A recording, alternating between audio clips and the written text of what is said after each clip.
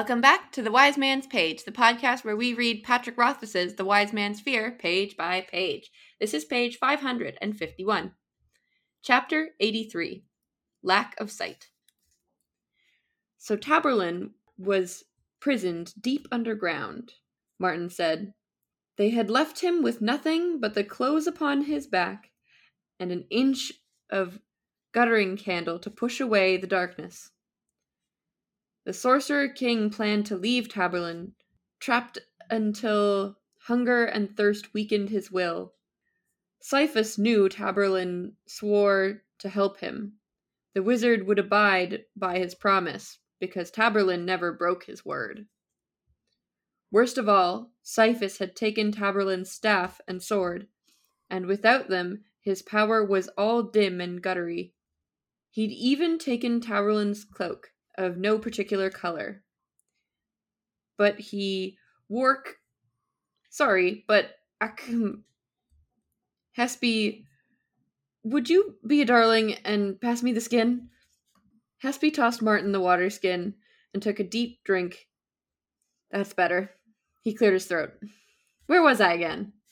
We had been in the Eld for 12 days, and things had fallen into a steady rhythm.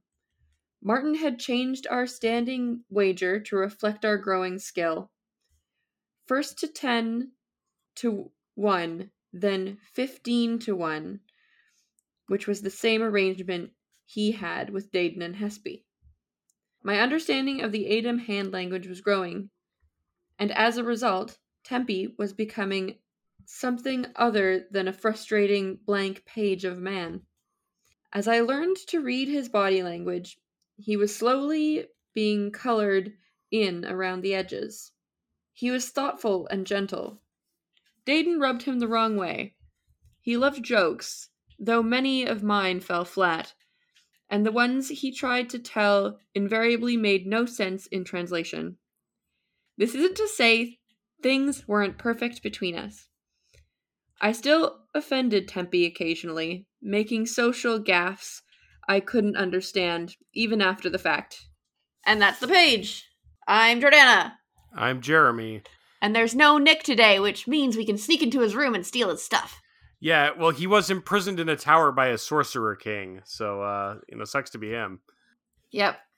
So, one thing that I wanted to bring up right away on this page, because if I don't, and Nick doesn't, then nobody will. And it was sparked by your pronunciation of the name of the sorcerer king, which I might have seen as Skyphus, but you said Siphus. Yeah, I see the C as silent, like in science. It should be Science, if you ask me. But in Ademic legend, the names of the Chandrian are a bunch of ones that don't matter, but one of them is named Siphus. Oh my god, you're right! Chus. So that makes me wonder if this story about Taborlin being trapped by this wizard king, if this is actually like a sort of bastardized version of an event that actually might have happened. And I wonder if Taborlin was an Emir. Yeah, maybe. I mean, surely stories could be like conflated all together through his maybe Taborlin is many people sort of thing. Like maybe like a story of an Adem turned into a story of Taborlin kind of thing. Yeah, absolutely. Exactly. And maybe that could be for any number of reasons. Maybe this is Emir propaganda, because the Emir order, as people think of them, were kind of prescribed. This is like a way to get their stories out under a different guise, because everyone likes stories about Taborlin. Maybe this is like a Chandrinoid suppression of some kind of truth. Interesting. Something to think about, something to keep an eye on. Indeed. Also, on the pronunciation of sorcerers' names, points to me for not calling him Taborlin. True say. When he's talking near the end of the page about how he makes jokes, but they fall flat, and then Tempi tries to make jokes, but the translations don't work. This is me and most jokes. I enjoy this because I like jokes. I love jokes, but I either don't get them or... like, on occasion, I guess it's not a translation, but just, like, the the things that are meant to make sense like don't click with in my brain a lot with jokes. So like I really appreciate that this is a thing that is happening to them. Well, and humor is such a like specific thing. Like jokes from one culture often don't translate to another culture because they rely on a set of assumptions that aren't true from one culture to another. You know what I mean? Yes. Yeah, that makes sense. Mm-hmm. And well, so idioms are like that too. Yeah. Like the one idiom, the pot calling the kettle black. There's another version of it somewhere, and I remember hearing it and being like, that doesn't make as much sense. But yeah. And the fact that Taborlin is armed with both a staff and sword gives him like big Gandalf vibes to me. Yeah, I thought it was interesting that like Taborlin is a less useful kind of magic than the non-magic of like the university skills, because he needs the stick. Like apparently without the stick his magic is less useful. I mean, I think we're about to find that, you know, even without his staff, Taborlin is no chump on the next page. His power is dim and guttery, and I don't really know what guttery magic is like, but I mean, yeah, I think we're supposed to understand that like he's less powerful without his staff because, you know, the staff gives him like a +5 to his intelligence score or whatever. But, you know, if your wizard doesn't have a staff in D&D, but he's a 20th level wizard, you can still do a lot of cool stuff. Yeah. Well, okay, wait. Quick recap on just D&D as an example, because there's wizards and there's sorcerers, and one of them doesn't need a stick. Neither of them needs a stick. Oh, okay. One of them doesn't need spells. One of them can just do magic without knowing a spell, right? What in third ed and up, the difference between wizards and sorcerers is that wizards can write down spells in a spell book, and then every day they pick, you know, like 5 or 6 spells that they're going to know for that day, and then they forget them and they pick a new set at the beginning of every day. But they have a whole spell book to pick from every day, and they can copy spells into it and whatever. Whereas sorcerers don't have a spell book and don't need to memorize spells, but they just know spells by heart, but they only have a very limited number of spells that they know.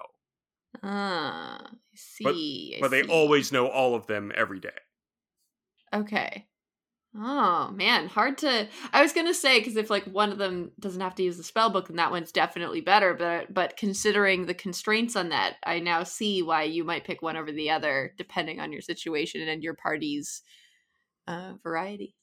Yeah, I mean, I think the thing with wizards is, like, if you know what kind of situation you're going to be facing that day, then a wizard can plan for a very specific set, like, okay, we're going to sneak into somebody's castle tomorrow. I'm going to prepare a bunch of spells that'll be really useful for that. So, like, you know, improved invisibility and, you know, sleep and this and that and the other thing. Whereas, like, a sorcerer's just like, well, I only know fireball, so that's the spell I'm going to use tomorrow. Indeed. But if the wizard, like, if the wizard encounters a situation for which they did not prepare, then they're kind of screwed, right? Yes. All right, back to more wizard stuff. I think we should do a quick inventory of what Taborlin's got on him and why those things might be important. So he's got the candle. What is a guttering candle? Why is that different than a regular candle? What does that even mean? Well, also, the fact that it's a guttering candle and then later they say his magic is guttery feels like a weird... Like, we don't even see those words normally. Why are they both on the same page? I mean, I think that's deliberate because Kvothe often uses fire as a metaphor for his own use of sympathy.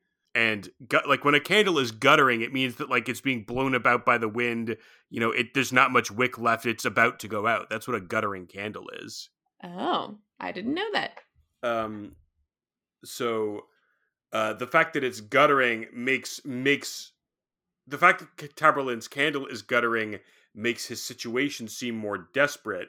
And then kind of recalling that idea when talking about his power makes his situation seem more desperate too, because if his power is dim and guttery, then it's weak and unreliable.